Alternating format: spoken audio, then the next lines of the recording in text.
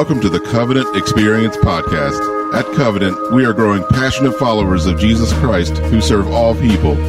If you live in the tri-state area, we welcome you to join us on Sundays at 9 a.m. or 11 a.m. You can find more information about us online at covenantexperience.com or call us at 304-876-2212 with any questions. And now, today's message. We've been in a series, as I mentioned earlier, on justice. And more particularly, that side of justice, that side of the Hebrew word mishpat that says that the role of the people of God is to ensure that the vulnerable, that the disenfranchised, that the marginalized are given their due. That no one in society is left behind. That's the sense of what it means, at least the Hebrew term, justice. And we've been talking a lot about what that means, understandably from the Hebrew prophets, because they're the ones who bring up this idea. They describe it so eloquently. They apply it so accurately to the communities that they were speaking to. But here's what I want to do this morning. I want to draw a very hard, very clear, undeniable line between the prophets and Jesus. And the reason I want to do that is quite simple. Those prophets, though they have spoken truth, oftentimes did it in the context of a covenant that you and I do not follow anymore. Those prophets that have been teaching us some really good lessons about what it means to advocate for the vulnerable, what it means to stand up for the disenfranchised, are some of the same prophets that would hand down laws from everything about temples that were to be built to certain kinds of dietary restrictions that were to be observed, and in some context, even certain kinds of people that were to be avoided. All of that was confined to a covenant that God struck with Moses as God's people were awaiting a Messiah. And you and I, as followers of Jesus, recognize and believe that that Messiah has already come, that in His coming He has fulfilled the law of Moses in every respect, which means that law is not just fulfilled. Hebrews chapter 8 says it's obsolete. There's things we don't have to do anymore, like avoid bacon. Amen? Can I get an amen on that? We don't have to avoid bacon anymore. But there's so many other things that we don't have to do. It's not that those words are not inspired. It is that they have been fulfilled and they're obsolete. The same way that if you've got milk in your refrigerator right now and it's past the pull date, it's not evil, it's not wrong, it's just out of date, isn't it? You don't want to be drinking that stuff. And so many parts of the Mosaic Covenant, when we look at it, we recognize it as the Word of God. We also recognize it as covenantally bound to an agreement with Moses, all of which was fulfilled in the person of Jesus. And so we need, if we're going to establish a theological basis for justice, to draw the line from the heart of the prophetic message to the message of Jesus, and we need to do it for this reason. I don't want anybody in here walking out using the excuse that I don't have to do any of that stuff Pastor Joel was talking about because it's all in the Old Testament. Amen? It's not that simple either, is it? And so we want to draw some lines today. And one of the things we're going to see in these two parables that we're going to read in Luke chapter 14, Jesus walks willingly and intentionally into the religious structure of the first century, and He intentionally flips the whole thing upside down. And He does it by standing in the tradition of the very prophets that you and I have been looking at. Let me set the context for you by looking again at verse 1. Scripture says, one Sabbath He went to dine at the house of a ruler of the Pharisees. They were watching Him carefully. So you get the scene here? We're keeping our eyes on you. We're waiting for you to trip up so we can call you on it. And behold, there was a man before Him who had dropsy. And Jesus responded to the lawyers and Pharisees, saying, is it lawful to heal on the Sabbath or not? But they remained silent. Then He took him and healed him and sent him away. And He said to them, which of you, having a son or an ox that has fallen into a well on a Sabbath day, will not immediately pull him out? And they could not reply to those things. Now, here's the thing. The backdrop of all of this is there's already some palpable tension that's going on between Jesus and the religious leaders of His day. And it reaches a bit of a climax here and a boiling point, if you will. This is happening at the house of a Pharisee. Luke doesn't name that individual for us, so we don't know, as readers of the New Testament, who this man was. But I can guarantee you this, everybody in that town knew who this man was. This was a high-level religious official, And then there's Jesus coming into the house almost as a guest of honor, although it's already been stated that the reason they brought him there was not to honor him, but to trap him. And one of the pawns, if you will, that they're using to trap him is a man with something called dropsy. Now, there's a more modern medical term that we now use to describe dropsy. We call it edema. It's a swelling of the joints. And I'm not talking about swelling like you just ran a half marathon, you can't get your wedding ring off. I'm talking about swelling to the point that you can't move your joints anymore, not just including the little ones, but the big ones as well. And in most extreme cases, dropsy or edema can immobilize you to the point that you really can't function in society any longer without the help of others. And so essentially you have a crippled man, likely would have been in a wheelchair in the 21st century, and here he is in this room, and it's immediately the intent of the religious leaders becomes clear to us. All of this has been staged. All of it has been staged. And these leaders are using a disabled man as a prop for their trick. I want you to think about that for a minute, brothers and sisters, because that is exactly what empty religion does. It takes the vulnerable, the disenfranchised, those that society says do not matter, and it makes them a prop, and it makes them something that gets used for some larger agenda. That's what it does. I remember in 2006, Amy and I were on the Gulf Coast after Hurricane Katrina had hit, just a little less than a year earlier, and we were part of thousands of volunteers who descended on Alabama, Mississippi, and Louisiana's Gulf Coast in order to try to clean up the mess and help those people rebuild their lives. And we had a team of about 300 volunteers from the churches that we worked with, and we were set up in 3 separate locations along Mississippi's Gulf Coast, in Biloxi and Pascagoula, and another one in Gulfport. And in the midst of all that, we learned, along with some of the other volunteers that we were working with, that there were some people in a particular location that were going without water. They didn't have any water. And the reason, furthermore, that they didn't have water wasn't because there wasn't water available. It was because the cans of water that had been donated, I'm talking about pallets of them that would have quenched the thirst of tens of thousands of people, but the cans look like this because they've been donated by the Anheuser-Busch Company. Now, the denomination that had taken possession of these pallets of water, they were concerned because this was a particular religious group that didn't believe people should drink alcohol for any reason. That's okay. You can hold that conviction here. It's not a church conviction at Covenant, but if that's the way you feel, you certainly should be honored by that. There should be stronger brothers that should honor those convictions of our brothers and sisters who feel that way. But that's not what was happening here. These were individuals who were more concerned about the appearance of working with a beer company than they were actually quenching the thirst of people who just lost their homes. I want you to think about that for just a moment. Because that's what empty religion does. Empty religion cares how it looks. Followers of Jesus care how it is. We care what it's going to take to get people from where they are to where they need to be. That's what they do. And so Jesus walks into a similar situation. You've got religious leaders that he knows are testing him. There's a man in a wheelchair that he knows they're using as a prop. They're not trying to do anything to help him. In fact, the only reason he's there is to try to get Jesus entrapped. And so what does Jesus do? He calls out the elephant. He calls the elephant in the room out.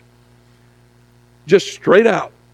I can imagine him almost walking over to that man, looking back at the religious leaders and with a bit of snark in his tone saying, "Is it unlawful to heal on the Sabbath?" And then he just turns around and does it.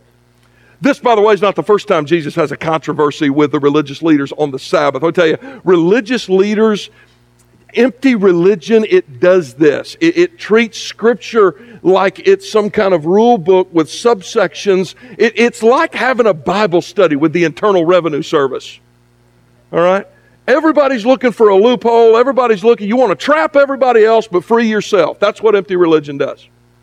Jesus has had this conversation before. In Matthew chapter 12, he's walking through a wheat field with his disciples. It happens to be on the 6th day of the week, and they're hungry, and so they're pulling the heads off of the grain and eating them. And that, of course, not according to the law of Moses even, but according to the Talmud, which was the commentary that the religious leaders had written on the law of Moses. That was supposedly work. That was a violation of the Sabbath. And so the religious leaders come to Jesus. Now, Jesus could have just said, they're hungry. You want them to starve to death? They're hungry. He doesn't do that. He goes even further than that. When they say, why do you let your disciples eat grain on the Sabbath day? He replies by saying, because the Son of Man is Lord over the Sabbath. I'm the fulfillment of it. There's a new day coming, boys. Those days are gone. I am bringing them to an end. And by the way, I created this day. I can do whatever I want to with it. And so again, it's not the first time that he has encountered this particular debate with them, but what he's teaching them, or at least trying to teach them, and subsequently what he's trying to teach you and me, is that this is a tension. It's backdropped by all manner of that tension. And brothers and sisters, this is not just an innocent disagreement over how to interpret Scripture. Jesus makes it clear this is a tension between rival kingdoms, and you're going to have to pick one. You're either going to pick him and his heart and his compassion for those less fortunate, or you're going to pick empty religion. But you can't have both of them. You're going to have to pick one.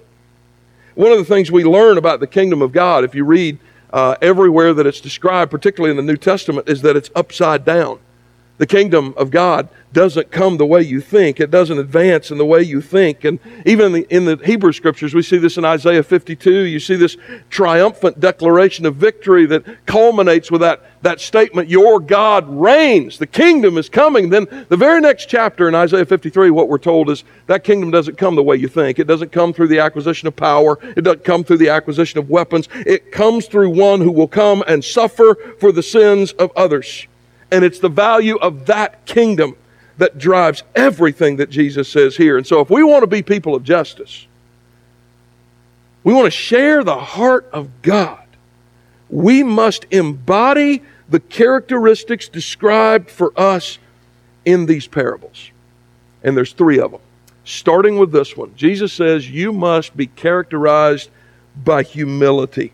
Look at verses 7 to 9. Now he told a parable to those who were invited.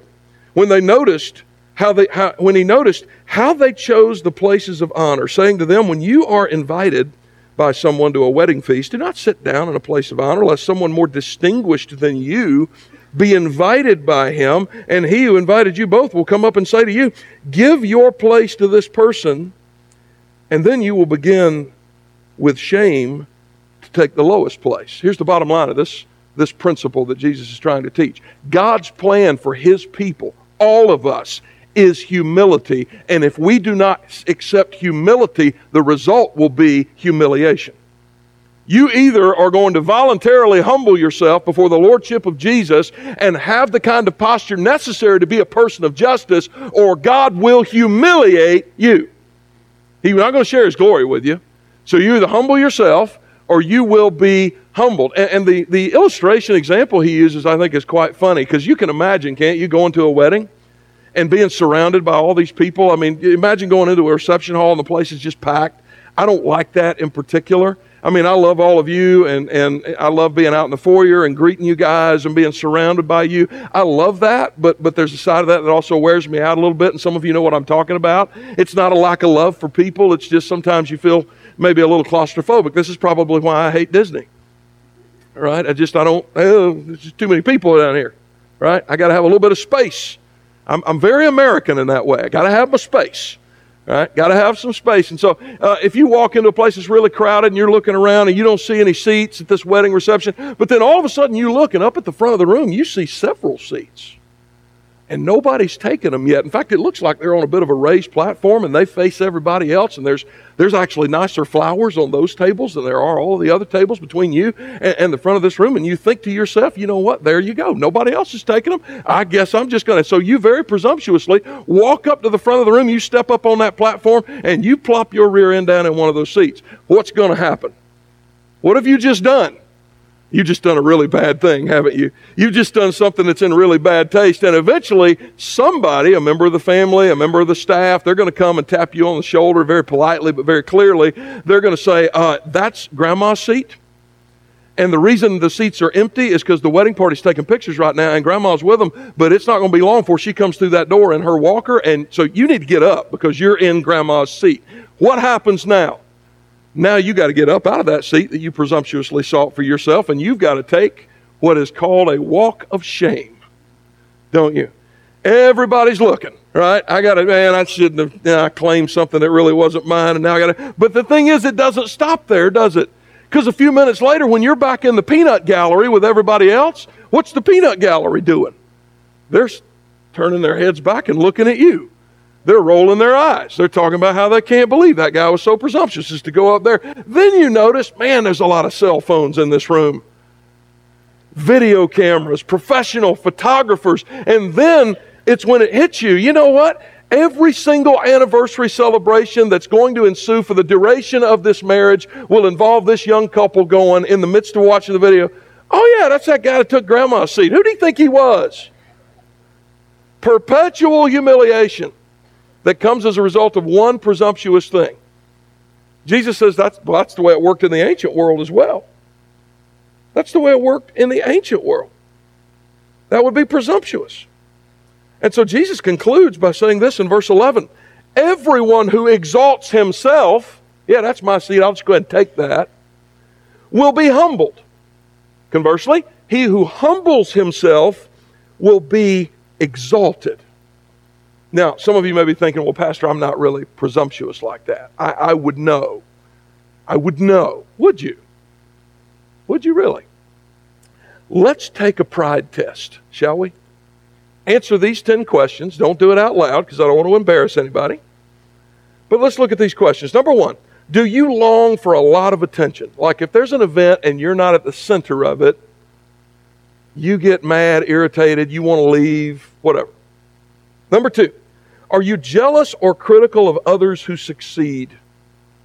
Right? They got ahead of me. You got to make it all about you. Number 3, do you always have to win?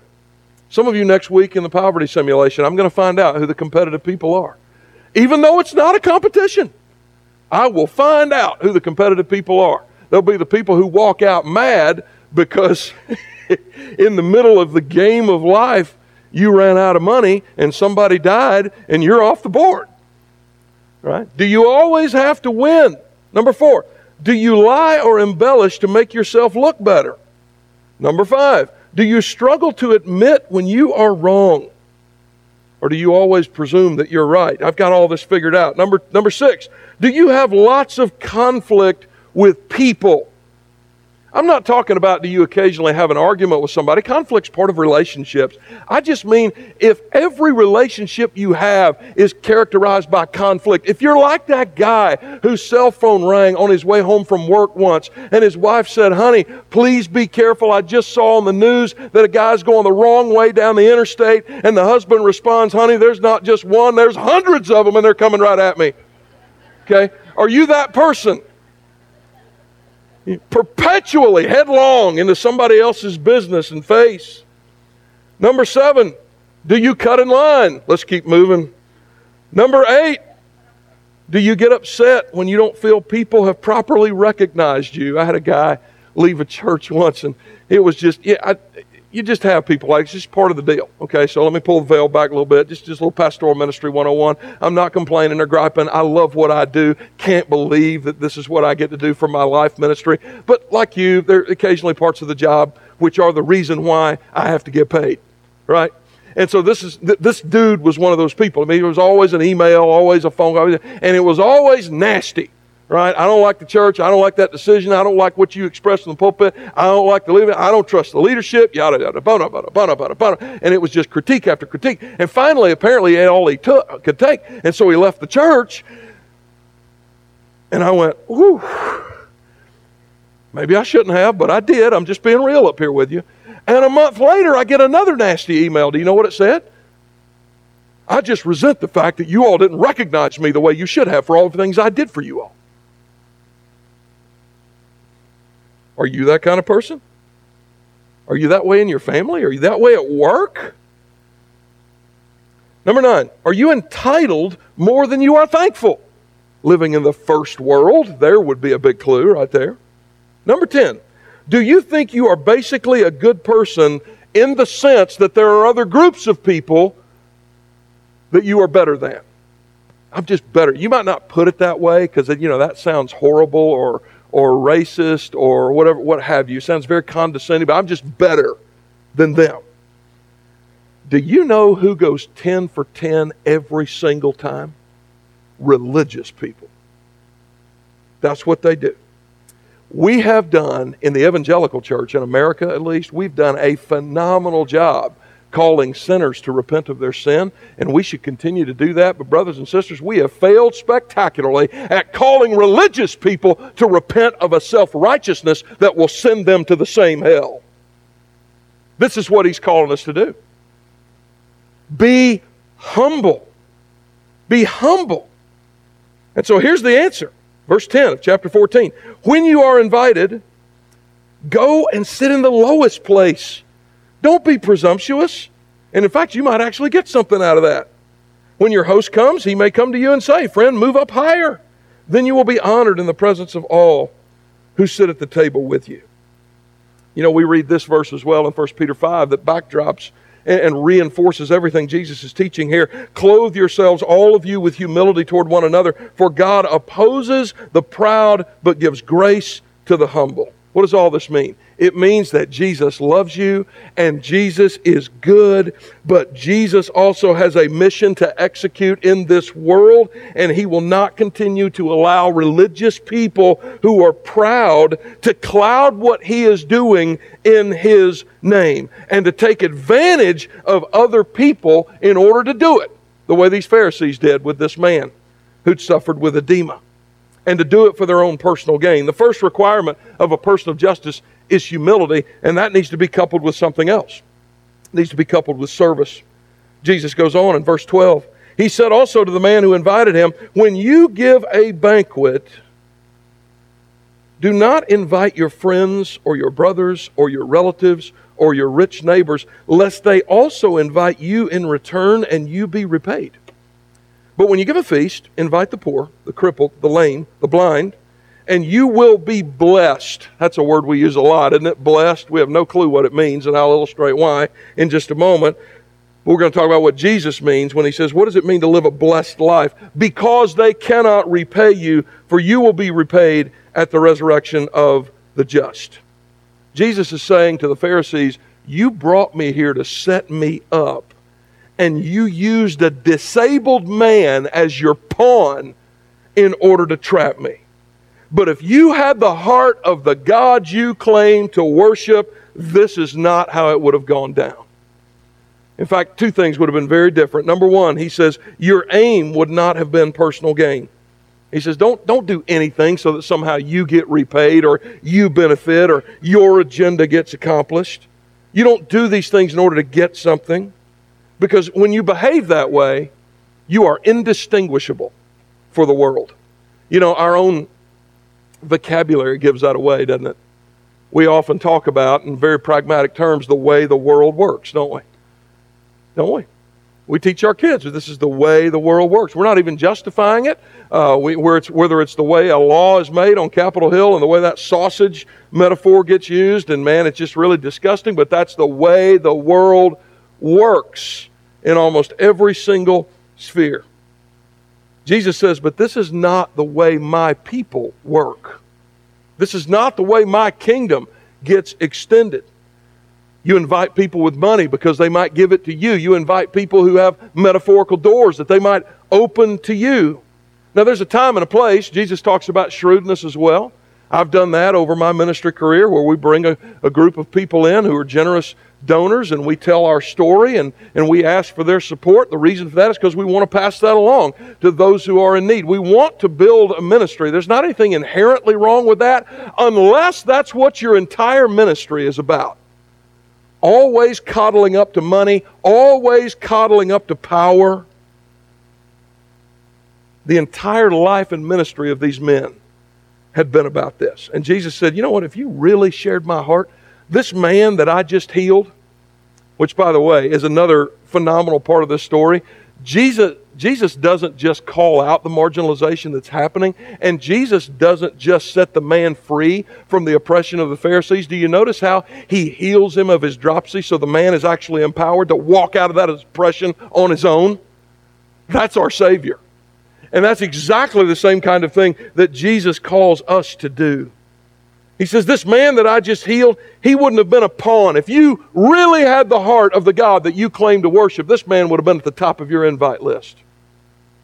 He would have been first, and it would not have been so that you could use him. It would have been so that you could serve him. And so your aim would not have been personal gain. Secondly, though, Jesus says, if you really had the heart of the gods you claim to serve, your priority to others would have overridden your own priorities. He says, invite the poor, the crippled, the lame, the blind. Now, what's interesting, if you read further back in Luke, these same groups are mentioned just a few verses later. It's just in a different order. And it's a general description of the various kinds of people that in the ancient world would have been most likely to have been marginalized by society at large. In fact, when the Dead Sea Scrolls were discovered in 1946, you may or may not know there was an appendix to them that was also discovered called the Rule of the Congregation. It was an extra-biblical document, and it describes how the Israelites around the time of the Dead Sea Scrolls had aspired to build community. And in that document, these same four groups are called out and excluded, both from the communal meal and also from the Levitical participation in the sacrificing, backed up, all of it, at least in the minds of those who were writing these regulations in this day, by Mosaic regulations in Leviticus chapter 21. And so when the Pharisees do this, they really feel justified in doing this. They were standing, in their minds at least, in a long tradition of marginalizing these people. And then Jesus comes along and says, boys, those days are over. Those days are gone. I have come to bring those days to an end. There is a new day here in which these people are no longer just not marginalized anymore. They are the first to be invited to the banquet. That's the value of the kingdom of God when it comes to justice. And when you and I embody that same thing, when we take the people that no one else wants and we make them first on our priority list, Jesus says we inherit something. Blessedness. He said that's how you get blessed. That's how you get blessed. Now, we got to be careful here. There's a couple of different words for blessed that that are translated from the Greek in the New Testament. And if we're not careful, we'll conflate the two and we'll get confused, and we'll think that blessed is about a new job or a new car or some kind of prosperity gospel crap. That's not what Jesus is talking about. All right? And the way you do that is by distinguishing between these two Greek verbs, or two Greek adjectives. The first is the word eulogetos. Eulogetos. We get our word eulogy from it. It just means to speak well of somebody. That's really all it means. I'm going to speak well of you, you're going to speak well of me. And that's kind of the purpose of a eulogy, isn't it? Don't you want one of these days when you die and there's somebody preaching your funeral, you want them to speak well of you at that funeral. You want everybody else to gather around that casket and speak well of you. You don't want anybody saying, man, what a horrible person. Even if you were a horrible person. You don't want anybody saying that, do you? There's all kinds of pressure these days for pastors even to eulogize and to do. And I've always said, my running joke to anybody that calls me pastor is, please don't make me lie at your funeral. All right? Live the kind of life before God that I can speak well of you, I can eulogize you, and then not have to go home and repent for breaking a commandment. That's what we really want. But that's the word eulogetos. You're speaking well of someone else. Well, this is what the Pharisees were after. This is what they wanted. They wanted to be seen. They wanted to be praised. That's not the word Jesus uses here. When he says you will be blessed, he uses the word makarios. If eulogetos means others speak well of you, to have achieved makarios means that God is speaking well of you. And you know, at the end of the day, we're just working for an audience of one. Amen? I mean, that's what we're after. At the end of the day, what do we want to hear? Regardless of what our managers at work say about us or somebody out in society says about us, regardless of what anybody else in this world says about us, what do we want to hear? Well done, good and faithful servant. Makarios simply means one possessing the favor of God. And that really is the question that Jesus is putting in front of these religious leaders. When you throw a big banquet, what is your goal? Is it eulogetos or is it makarios? Which one you want? If you're after that first one, well, Yeah, you can get that. You can put on a show. Just keep doing the things you're doing. But that eventually is going to come to an end. If you want Makarios, you're going to have to do this in a different way. I think about this metaphor of a banquet, and I think, what about the best meal anybody ever had? And it really depends on how you would define that, wouldn't it? How many of you could say, Pastor, if you asked me, I could tell you the best meal I ever had, right? And I would say, well, it depends on if you're talking about eulogatos meal or a Makarios meal, because that's different from me. Eulogatos meal, that's easy, all right? Most of the Pastoral Appreciation Month gifts I get are intangible. They're just words of encouragement. Those things mean more to me than anything else. But probably the best tangible gift I ever got for Pastoral Appreciation Month was a gift certificate to Fogo de Chao. I heard a little bit of response in the room, but not nearly enough. You people are apparently deprived. Fogo de Chao is age to come food, people. It's awesome. I mean, the manna in the desert. When I read about the marriage supper of the Lamb, I'm like, yep, it's going to be a Brazilian steakhouse. That's what it's going to be. And forget about the chicken. When they bring the chicken out, you just tell them, take that back wherever it came from. You wait for the top sirloin. And they bring it out basically on a sword. And they put the tip of it in your plate, and they just cut it right off of the cow, like right there, and it just falls. And it's about medium well is where you want it. And here's the great thing about Fogo de Chao. They just keep bringing it. I'm telling you, it's just like the marriage supper. Best eulogatos meal I ever had. If you ask my wife, she might give you a different answer. She might say that her best meal was at a place called Marada Bay Beach Cafe. It's on Isle Marada in the Florida Keys. We spent our 20th wedding anniversary there, and then we went back just a couple of months ago to celebrate our 25th wedding anniversary in that same place. And so it is a beach cafe. I mean, the table, the chair, everything is right on the beach. You're looking at the Florida Bay. You want to go toward the evening, maybe 7:30, 8 o'clock during the summertime, because that's when the sun's going down over the Everglades. It's beautiful. The food is phenomenal. The seafood's great. I'm not much of a seafood eater, but I go for her. And I'll tell you, she's sitting there this last time we were down there, and they just put this enormously delicious-looking food in front of her, and we pray, and she takes her first bite, and I'm not even making this up. She looks up right there in the Florida Bay, not 30 yards away, 2 dolphins come up out of the water. And she said, well, it doesn't get more idyllic than that. At least not in this world. That's eulogatos, blessed. Yeah, that's good stuff. But if you ask me about a Makarios meal, I couldn't take it to either one of those places. In fact, I'd have to go all the way back to around the mid-1990s to an Olive Garden in Louisville, Kentucky. We'd been living in that city for about 3 weeks. We had left, both of us, gainful employment because we felt the Lord calling us to prepare ourselves for ministry, and so we moved to Louisville so I could go to seminary, and both of us spent 3 weeks looking for jobs. We had no health insurance, and we took exactly 30 days living expenses with us. After that, we're going to be broke. We'd only been married a couple years at that point. And 3 weeks in, we had beat the streets. I don't know how many applications I'd filled out, and she'd filled out even more. Not even the first phone call. I mean, I came off a church staff. I thought maybe I can find a place that'll let me minister. I could not find a church that would let me lead in silent prayer at a dog's funeral. We found nothing. And we're both starting to freak out because we run out of money. And one night my wife is she's in tears, and what are we going to do? And so she came over and I embraced her. And then I put my hands on her shoulders and pushed her back a little bit. And I said, let's go eat. We hadn't eaten out for 3 weeks. We're trying to save money. And she said, but we're almost broke. And I said, precisely. Might be our last meal. Let's go enjoy it. And so we went to Hurstbourne Lane's Olive Garden. We enjoyed the finest soup, salad, and breadsticks. And to drink, oh my gosh, it was the best vintage Louisville City tap water you've ever tasted.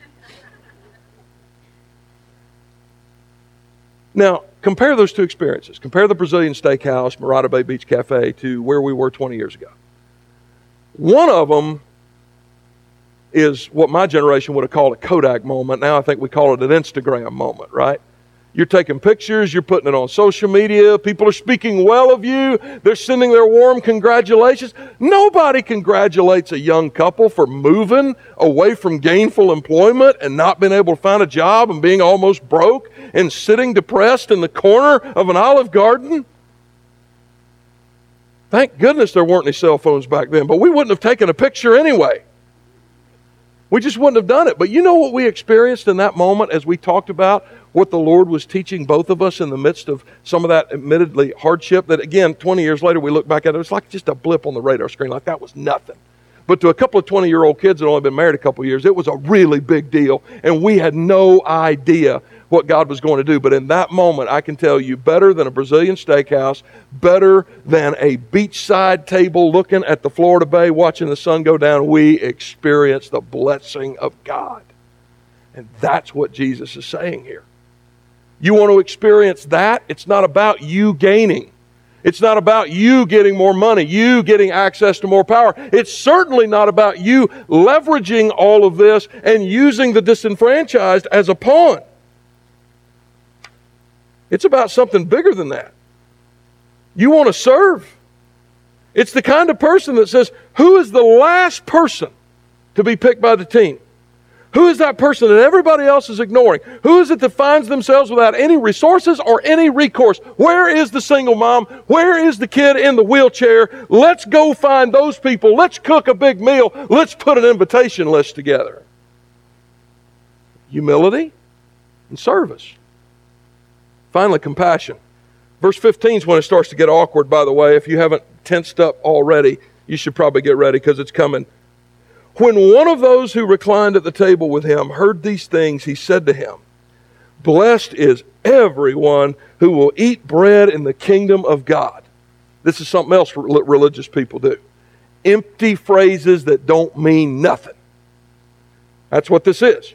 And the context makes these easy words to understand. Things have gotten really awkward because Jesus just walked in here and called everybody's bluff, healed the guy that they were using as a pawn, empowered him to walk out from under all that oppression on his own. He's told a story subsequently that makes everybody incredibly uncomfortable. And so this guy tries to break that tension with, well, we can all agree that eating bread in the kingdom of God is a good thing. You mentioned the kingdom. It's a good thing to eat bread in the kingdom of God. You know, we live in a similar age, don't we? Where every time somebody dies, pastors feel this enormous obligation and pressure by the community to just talk about heaven. Everybody tries to gather around and talk about how they're in a better place, eating the bread of the kingdom of God. They are with the Lord. Brothers and sisters, the hard facts given to us in the Word of God is that's just not true for everybody. Some people are going to go to hell. Not everybody gets invited to the banquet. And what should scare us to death is when we look at verses 16 and following, and we begin to see who's invited and who's not. Jesus there tells a parable about a landowner who says, issue an invitation to everybody who can come to my dinner. At the end of the day, all these privileged people have used their privilege to make excuses for why they can't be there and why they can't serve and why they can't put the interests of the kingdom first. And so the landowner says, cancel their reservations and go out and find the lame. Go out and find the blind. Go out and find all of these other people. And then all of it culminates in verse 24. For I tell you, none of these men who were invited shall taste my banquet. Who doesn't go to the banquet? Well, in this story, it's the men with the lame excuses. Read some of them when you get home today in verses 16 to 23. I bought a field. I can't be there. It's dinner. Neither bankers nor lawyers work past 5 o'clock. You can't get to a dinner? You can't do that? No, I bought a field. I just bought some livestock. This one's funny. I like this one. I have a wife. I can't. Oh, yeah, of course, because wives, I'm married to one, right? And so I get it. Wives hate getting dressed up and going out to a nice dinner. They hate it, don't they, guys? They'd much rather sit and watch you watch a ball game and drink beer. I have a wife? What's that supposed to mean? What's your lame excuse for not leading out, for not following Jesus? Why do you resist His call to justice? Why do you refuse to sit at the same table with those who He says are first on His invitation list? Well, Pastor, I'm working a lot. I'm in college right now. It's not a good season for me. I don't even know what that means. That's Christianese for I don't want to do it. That's what that is. I got these hobbies.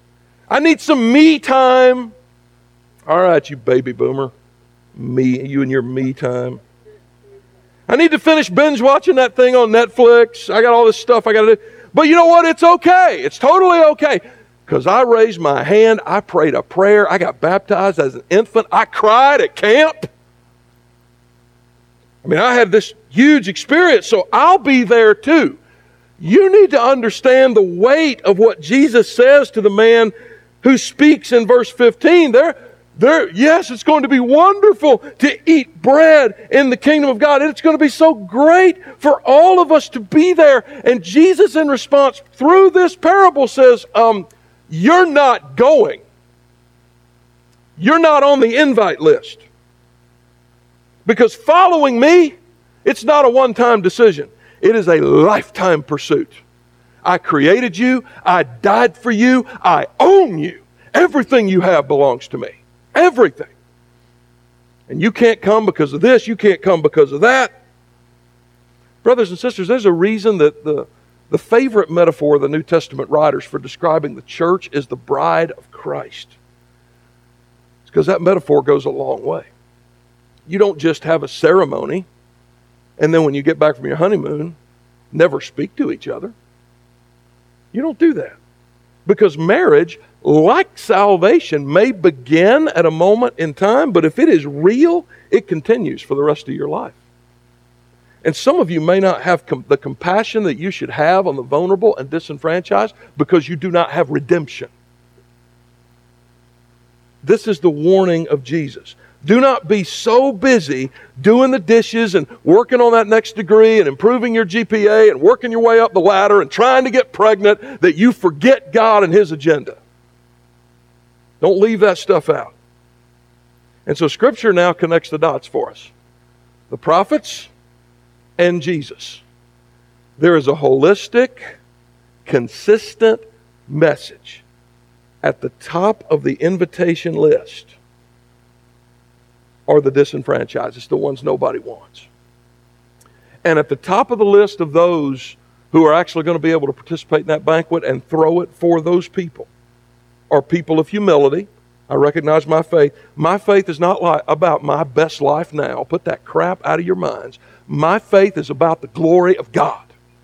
And I'll get far more self-fulfillment out of that if I'll stop looking in the mirror every morning and trying to figure out how I'm supposed to improve myself. Humility, a good dose of biblical humility will remind all of us that my faith isn't about me. It's about the God who created me and redeemed me. People, secondly, of service. What I do for the joy of belonging to Him, not because of what I might get out of it, but because of what He's already given to me. People of compassion, I share the heart of God. And so my heart goes to the same people that God's heart goes to. Some of you really need to rethink, not necessarily your policy. We're going to disagree about the right way to address certain kinds of issues as a nation, but some of you really need to re-examine whether your attitude toward race, your attitude toward the immigrant, your attitude toward any number of people who are disenfranchised, who are marginalized, is not an antichrist idea. Because Jesus says, they're at the top of my invitation list. I'm not asking you what you think ought to happen with this or that. I'm saying, where are you at in your heart with reference, all right? That goes back to the pride test. We're better. You wouldn't say it that way, but that's what you're saying, basically. We're better than them. If they'd done that, if they'd been as smart as me, they wouldn't be in that situation. The poor wouldn't have been in that situation. That single mom wouldn't have been in that situation. It goes back to some of the foundational principles that we've been talking about when we in our American individualism say, you know what, I've had some good breaks, but basically I worked for all of this and I've worked hard and I have a right to it. And what God does in both of our testaments is He turns that on His head and He goes, yeah, you made some pretty good decisions with that brain I gave you. You've worked pretty hard with that health I allowed you to have. You've made some good decisions. You've worked pretty hard, but basically I gave you everything that's yours. Maybe that's how you should look at it. And we see now, it's not just the prophets who think that way. It is our Lord Jesus who stands in that same tradition. And He says, these are the people that are first on the invitation list. Did you know we have people right now who are part of the covenant family, who love Jesus and love this church, and they are not here with us, and you know why? It's because they can't drive. Who's going to pick them up? Because Jesus says those are the people that are to be first on His invitation list. I wonder why that is. You know, there's a retirement home right here in Shepherdstown. You know how many thousands of people will be in church today between this body and the 60-plus congregations throughout Jefferson County? There's not a single substantive presence of the people of God in that retirement home. Those are the people that Jesus says they're at the top of my list, while the rest of us are putting on a really good show. What are we doing? Where are the people of God? You want to know who these people are, by the way? Pastor Bob is going to be at the back after the service. Just go ask him. He can tell you. Several folks that have said, hey, I need a ride. We're not talking about a lifetime commitment to anything. We're just talking about stopping on your way and picking somebody up and bringing them to the gathered congregation where they want to be. That's what we're looking at. There's hospitals. There's women's shelters, drug and alcohol rehab centers, methadone clinics, filled with people who, according to the word of the Lord, should be first on the invitation list. That's all I'm asking. Where are the followers of Jesus? Are we ready to throw a banquet for those people? Let's pray. Lord, your words are straightforward, but we do thank you for their clarity, and we thank you for the way that your heart beats so loudly and so clearly. Lord, may ours be in sync with yours. Father, may we be people who have humbled ourselves to recognize the grace that we have been given that we do not deserve. May we be people of service. May we be people of compassion with a heart that beats exactly like yours. And Father, may we glorify you in all these things. I pray this in Jesus' name. Amen.